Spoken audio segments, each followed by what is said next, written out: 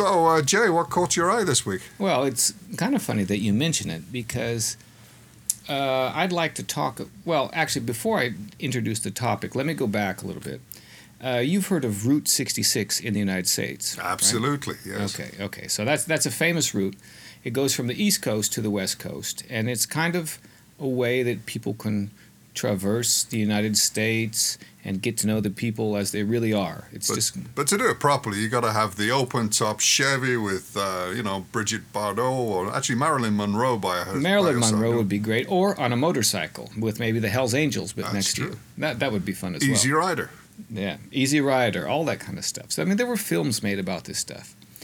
Anyway, what caught my eye was that this week there's a serious a bill before the legislature in the United States, in Congress, and they want to propose a name change for this route. You're kidding me. No, seriously. It's not going to be called Route 66 anymore. It's going to be called Route 69? No. Also not. Do you have any other ideas? Well, I wasn't on the committee, but maybe I should apply.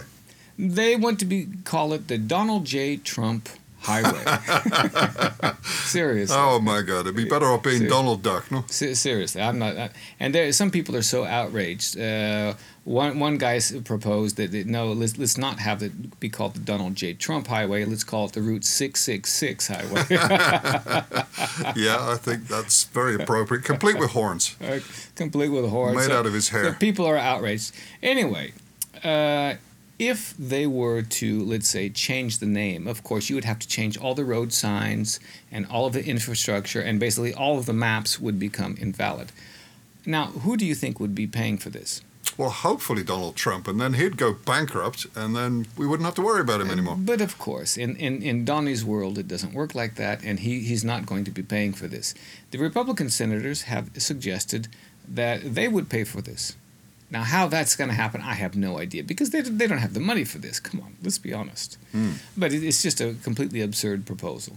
Wow, that does sound interesting. Yeah, so the Donald J. Trump. Now, that does bring me with a different question, because I believe that if you are in England, Trump means something completely different than it does in the United States. Well, it's not a commonly used word, but certainly up until about 50 years ago or less, maybe 40, 30 years ago, the word Trump actually was a bodily function. It's to pass wind.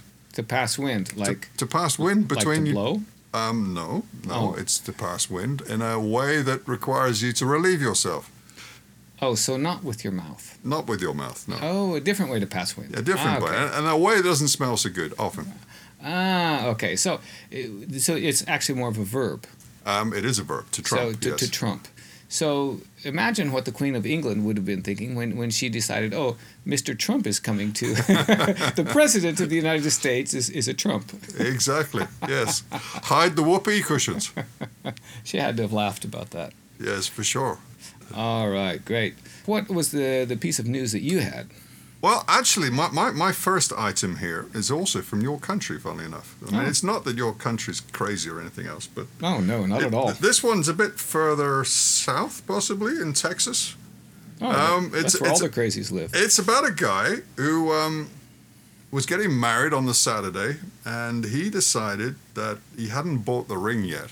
Oh, so and he didn't have the money, so he went and held up a bank.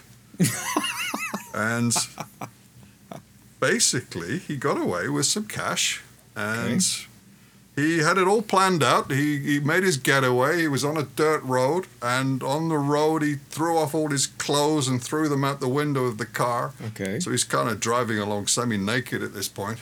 And he had to go to a wedding.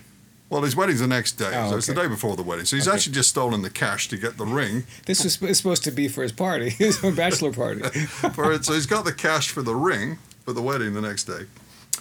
And then he gets a call, and it's from his fiancée. And his fiancée says, look, I've just seen you on Facebook. You're all over Facebook.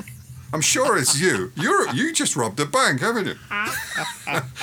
And he says, well, what makes you think? No, I've seen you on Facebook. I'm sure it's you. Admit it. And he says, oh, okay, well, okay, yes, actually, it was me, yes. I robbed a bank, and I still love you. Exactly. And I still love you, and I still want to get married. But unfortunately... but she didn't value his, let's say, show of love. She didn't think that was a good idea. Well, actually, I'm quite impressed by that the extreme that he's prepared to go to. But he was she persuaded him to turn himself in. Turn himself in. So he was arrested. He's going to get tried before a full grand jury. Okay. And apparently the wedding didn't take place because the sheriff was asked whether the wedding went ahead.